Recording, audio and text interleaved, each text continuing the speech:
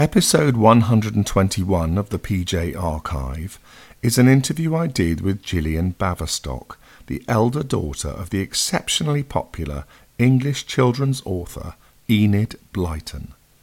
More than 600 million copies of ENID BLYTON's books have sold worldwide, including series such as Noddy, The Famous Five, The Secret Seven and Mallory Towers.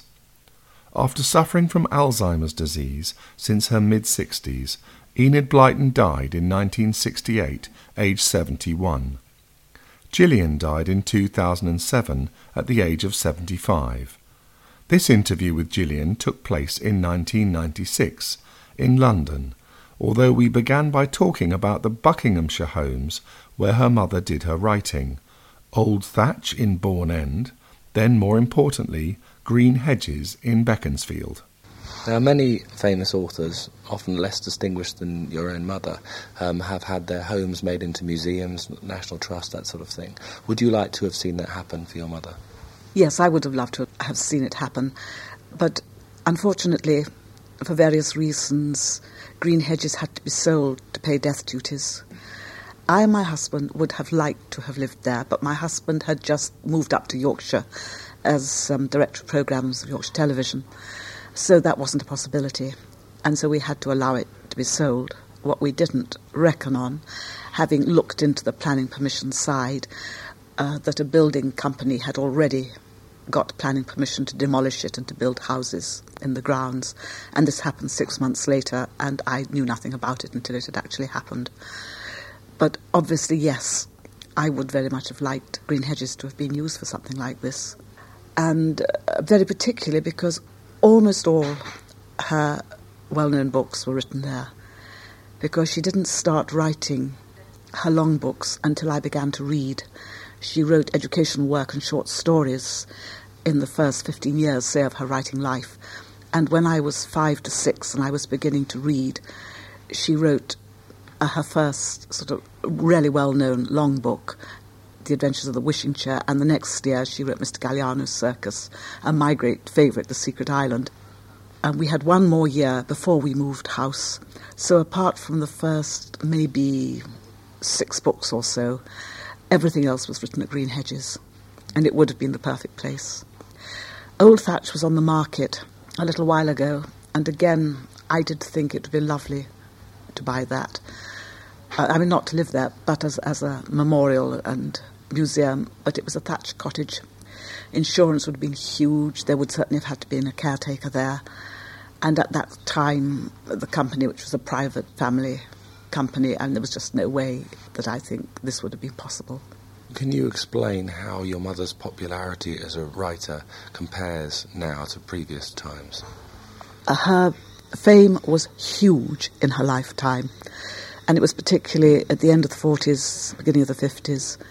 At the end of the 40s, she was known throughout the English-speaking world, including America, where she won the Best Boys Book of the Year medal in 1947 and went over to the United States, to New York, to receive it. In the 50s, her work became known all over Europe and was translated. She was the 3rd most translated or 4th most translated author in the early 50s in the world. And then, of course, in the 50s, we had Noddy and Toyland, the pantomime, we had Famous Five play, we had 2 Famous Five films.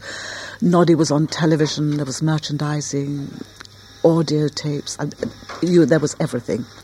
And by the time she became ill, she was hugely famous throughout the world with letters from every country.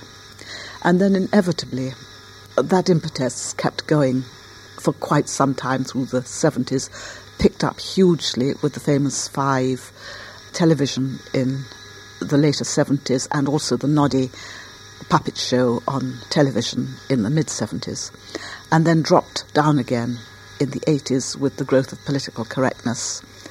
It was not just political correctness, there was also a drop in the birth rate throughout Europe, which affected all children's book writers in the 80s.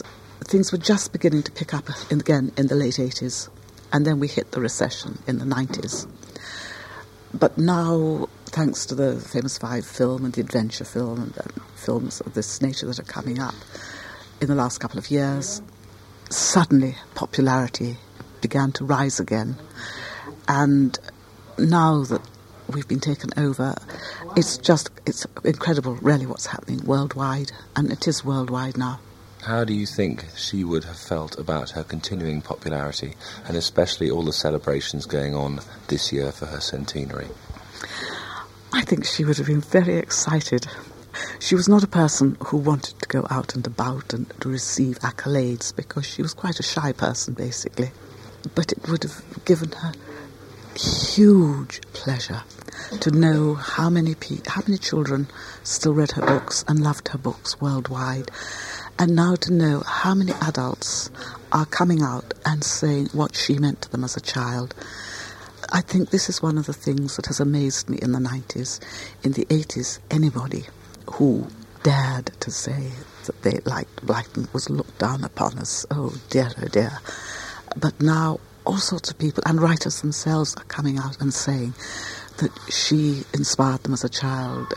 She got them reading, she got them loving books, she had a huge influence on their life, and all sorts of other people. And I'm learning fascinating things as I travel in taxis with people tell me extraordinary stories from all over the world as to how they had read her as a child in English.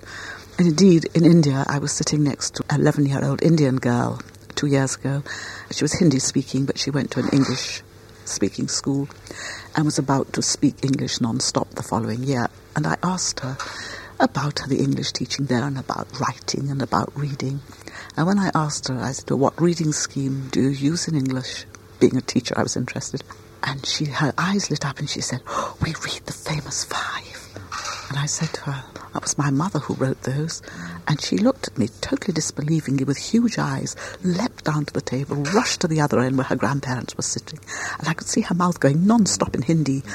And they, of course, were confirming this. And then she raced back to the other end of the table, and I could see the same thing happening with her parents.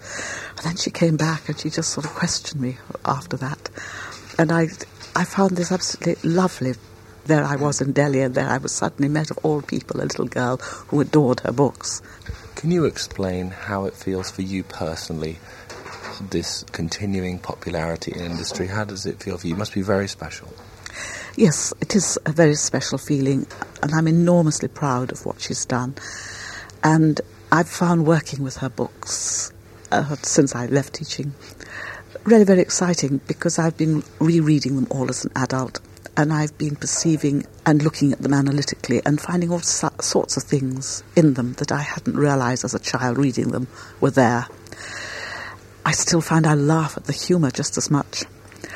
And there are still letters coming in from children, and I love, for example, writing the newsletter to children and getting their responses from it. It's a wonderful thing to realise that she has done more for children's reading throughout the world than anybody else has ever done or ever will do, because we're leaving the great book age now, inevitably. And also what interests me is in seeing how her work translates so very, very well, because it's a very dramatically written work. It goes marvellously well into television, film, any type of drama, and is certainly one of the script writers on the famous 5 said to me it just sort of wrote itself because it had this dialogue dramatic form to it. And I see absolutely no reason whatsoever, and I've been a little involved with the Noddy CD-ROM, why it won't transpose equally well to that format and be a very valuable aid in education as well as entertainment over the next few years. Now, as we've explained, your mother's work is now a worldwide industry and has been for some time. What role do you play in that industry? Well, I have played a small role over the last few years since I left teaching, working with the old company that owned her copyrights. Since the Trocadero have bought over Darrell Waters Limited, which does hold her copyrights, the company has expanded quite enormously. It has become absolutely worldwide, with salesmen in every part of the world now, with enormous interest in film, in television. And it's multiplying to such an extent that I can no longer have the very close involvement that I used to have. I admit that I miss that a very great deal. Because she was my mother, I did very, very much enjoy working with her characters and her stories, which I remember so very well as a child and a teenager. What's your favourite of all your mother's books? Well, I've always said when I'm asked this, that The Secret Island was my great, great favourite throughout my childhood. And that was the one that was written when I was 6 and published when I was 7. And it was the very first of her adventure books. But in a funny way, it wasn't adventurous in the way we think of it. It's a story of children who run away from home because they're unhappy and go and live on a little deserted island in the middle of a lake. And it's really the tale of survival, how they survive over 6 months. And it's funny and it's amusing and it's exciting. And it tells you all sorts of things, like the fact that if you make a willow house, it grows because willow stakes put out roots. But I think if you ask me what my very favourite series were, and this one has to say, I have not read as a child, it was what we call the Barney Mysteries. The first one came out the same year that Noddy did, and I must have been 18, I think, at the time. So I read those as adults. I don't know what they were like as a child, but I've always loved them. She herself reckoned that they were the oldest series she wrote. She reckoned that they were for the very oldest children, and actually it were for older children that the adventure series, say, was. And they're very funny. They are certainly older, certainly considerably older than the 5 series. But I think that they're excellent books with a great deal of detail in them and adult characters mixed up in a way that in other books perhaps there aren't. It's partly because they're mystery stories. Mystery stories have a great involvement with adult characters, which adventure stories don't, which is why, again, the 5 Found Outers of Dogs mysteries have very strong, good adult characters in them. Do you think your mother hoped that you would write as well, and have you tried at all? My mother would have, I think, liked me to write, because she thought it was a marvellous, marvellous career. She was very, very grateful that she'd been given a talent that enabled her to work from home, that enabled her to work in her own time, in a sense, though by the time she got really well known, it was pretty well all the time. That's something that gave her very great pleasure, but of course the way she wrote meant that it wasn't the sort of sheer hard work that it is for most writers. And she also felt, from her own experience, both as a child and as an adult, that to be able to be independent and to be able to look after your family if anything should happen to your husband, be it death or divorce, was something that all girls should consider, and this is why she pushed us into higher education and to a first-class education through our childhood. From that point of view, yes, I think she thought it was a wonderful career. If either of us could have done it, she would have liked us to have followed that. I, as a child, thought it was a marvellous thing to do, and I thought, great, I love writing in English, yes, I'll be a writer when I grow up. Of course, it wasn't until I began to realise it's all very well you can write, but you've got to have the ideas there, and that was the difficulty. How do you remember your mother? I remember her as always huge fun to be with. Well, most of the time, huge fun to be with. I remember her as somebody who was always curious about things, very observant in everything she ever did. I look back now, I think, yes, she was indeed a born teacher, and she must have been a fabulous teacher. The memory of her, I think, has been behind me in my own teaching career. She taught me to see beauty everywhere I went, and that, I think, is one thing that I'm hugely grateful to her for. And it was beauty in the natural world, of course. Even artistically, when the artwork, she chose her artists with huge care. And when I was home and she was looking at the artwork and approving it as she always did, I remember beginning to look at artwork and artists' work with a different eye as I looked at it with her. And she taught me all my first lessons. And I have vivid, vivid memories of her in my first 7 years. I spent a lot of time with her. As I say, she taught me my first lessons. And I have memories of conversations with her, which is one of the reasons I did decide that even if I could afford to, I wouldn't want to have somebody to look after my own children. I would want to look after them myself, because I felt that the conversations and the talks I had had with her looking back was so valuable to me growing up that I would like to think that little conversations with my own children, maybe I'd be able to have the same influence. But growing up sort of later on, I mean, obviously, yes, of course, she got cross if we made a noise when she was trying to work, inevitably. And I think any author or musician or artist would probably sympathise with her. But she was a great mimic. She was a wonderful storyteller, and she used to come back from London with meetings with publishers with, very funny stories that killed us round the dining room table. My father used to collapse with laughter, my stepfather sometimes.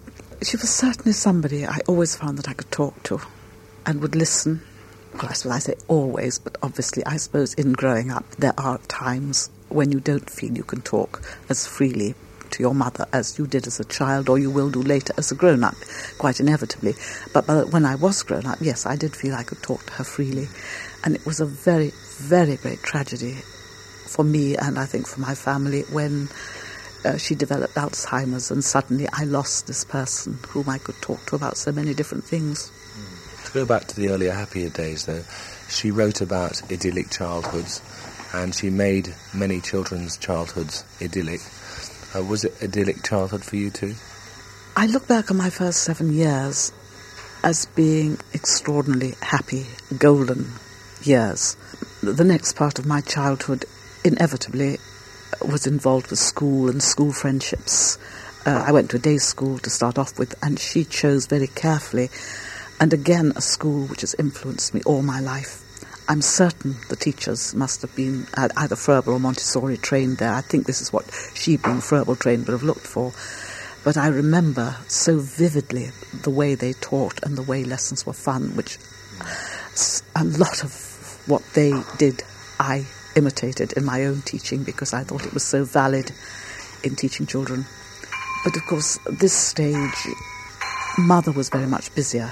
And although I saw her every day, although I ran into her from school every day, I no longer expected her to read to me at night. I mean, I was 8, 9, 10, but I used to grab her, what she'd written that day, and run up and read it and then sort of talk to her about it.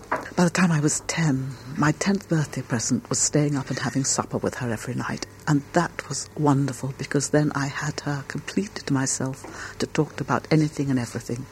And as I grew older and I was still at home, university vacations, we had this sort of companionship where if we didn't have anything particular to say to each other in a day, I would be perfectly happy and she would be perfectly happy, and we just look at each other and say, oh, shall we read? And we just happily read through a lunch off the trolley on our laps and sort of chat about perhaps what we were reading or whatever.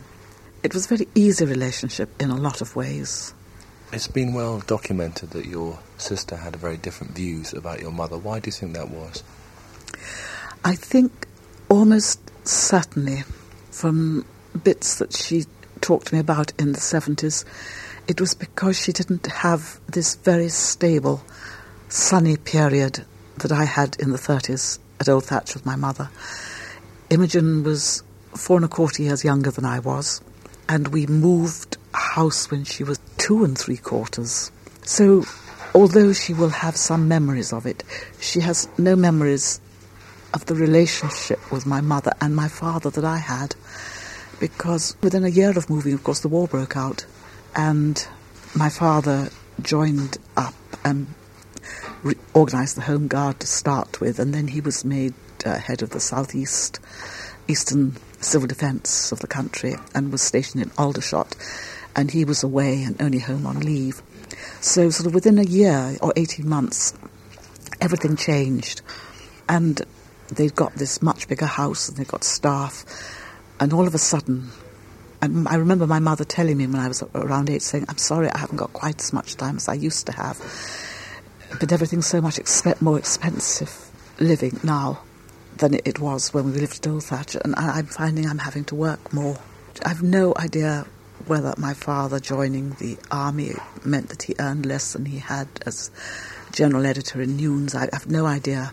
But certainly they did seem to find the expenses quite great, and she did begin to work more. But it could equally have been because publishers were asking her to write more, because she was now beginning to write these books, which were beginning to become quite successful. Were you treated specially throughout your earlier life because you were Enid Blyton's daughter? No, I wasn't treated specially through my life. Nobody really noticed it, because her writing had been chiefly educational until I was 5 or 6, apart from her little Sunny stories, which many children knew, obviously. So when I went to school, the odd child knew that she wrote Sunny stories. And then she began to write the odd book, and the odd child knew she'd written the odd book. But it wasn't really till I was 14 and I went to Benenden that I met people who actually knew that she'd written, by this time, quite a lot of books and was an author. This was actually quite difficult for my first term there, but after that it was of no import. Nobody cared whose mother or father anybody was. You never actually thought about it. It was what you were that mattered, not who your parents were. Was her success a big burden to you, though, to follow on? No. She'd brought us up to believe that everybody has their own gifts and talents, and you must use those, but that each person must make their own way. You must have met some very distinguished people through your mother. Well, not particularly, because she was a shy person and she didn't enjoy going to parties. She would go to publishers' parties if she had to. I met publishers through her. I met Captain W.E. Johns, Richard Crumpton. I met E.V. Yeroux, and I met Jack Brimble, the naturalist. I met 1 or 2 people in the theatre, Andre van Geisergem. But I didn't meet anybody in this sort of sense that, my God, am I going to catch you up and take you to a different world? She wasn't in that world, you see. Do you think she had a happy life, your mum? I think her childhood wasn't happy. I think her teenagehood was probably very unhappy in her private moments, but perhaps forgotten about amongst her friends. I'm sure she was happy with my father, my real father, until things perhaps began to go wrong in the mid-30s. My early memories of them are that they were happy. But equally, I know that my mother, because of the terrible rows that she had heard as a child, tried to make certain that we were not affected by hearing anything untoward. She may well have been very lonely when my father was away for long periods of time, even though perhaps they hadn't been getting on beforehand. But she undoubtedly was very, very happy in her second marriage. And my stepfather adored her, and he loved her, and he helped her, supported her in absolutely every way he could, to the extent, I think, of being over-possessive, to be quite honest, because I would have loved her to have come and spent the odd day with me and seen my house and this sort of thing. And I would suggest perhaps to him that he brought her over and let her spend the day with me while he went perhaps to the races which he loved to do. But he would never do anything like that. It was almost as if he didn't, because he knew she was enormously fond of me, he didn't actually want to share her love with anybody else. I got that feeling when I married, though I know that at the time I got married, there was the first signs of the onset of her illness. So I have to say that maybe it wasn't possessiveness of her. It may have genuinely been great anxiety as to her health. Was she in full possession of her senses when she died? Do you think she'd have been satisfied with her life? I have no reason to think she wouldn't have been. Everything that she ever said to me, although there were... It's so difficult because it's very hard to know exactly when the Alzheimer's really got a hold, because it comes and goes to start with, and so you don't quite know in the coming and going stage quite how with it people are in what you're thinking is their with it stage. Nonetheless, she'd achieved a tremendous amount. What do you think had made her want to achieve all that? She didn't want to achieve it, it just happened. Nothing was planned. In her early life, she made a readership for herself that enabled her to achieve what she did with her books, because her early life with the educational side gave her an audience in this country of all the children who went through infant and primary schools. Well, most middle-class authors never achieved that, but she had all this audience sitting there when she began, and her first books are written for all children. They're not middle class in any way. It's only later, possibly because of a feed-through from children's letters, possibly because her publishers mentioned it to her, that her books began to have, the odd help in the house, etc., in them. But all the children who had loved her books or her stories when they'd been read to them on Fridays at school, these people then began to buy her books for their own children. And in this sense, she created an audience without having any idea that she was doing it. What is the one message you'd like people to know about your mother if they ask you what's the one thing you'd like children to know about this author they love so much? Well, adults always want to know the secret of her popularity still. And I think very strongly now, particularly through all the reading I've been doing recently, that the popularity is based on an amazing storytelling gift that she undoubtedly has, and her ability to produce characters and groups, and particularly groups who work together, is always very interesting, and the relationships between individual children in a group. And the fact that they travel so very well, I think is due to the fact that she does not set everything in a historical time background, and nor particularly a place background, although weather and little notes about English countryside, obviously, yes, they do appear. But there's nothing there that prevents a child, in their imagination, entering into the story and using their own background and their own time scale and their own knowledge, say, of what's happening in their own country. Yeah. If there's an enemy, well, the enemy is whoever happens to be your enemy or your country's enemy at any one time. And the fact that the story is drama-packed and they can turn pages fast and involve themselves totally in the story, I think is why it travels worldwide. As far as adults are concerned, it was something that stirred their imaginations when they were young, and which I think brings back to them memories of a very great enjoyment when they were curled up reading as a child, or lost in the top of a tree reading, or blocking out noise in a London flat as they involved themselves in a completely different sort of environment to their own, in the sense that London children in wartime sent out into the country, sort of totally lost in a different environment, could find a sort of form of security in reading about this type of environment, perhaps, in which there was a happy ending. Or children today who are not able to go out to play in countryside or even in parks can find in her work a freedom that they could only guess at, and in fact a freedom which actually frightens them if they're offered it.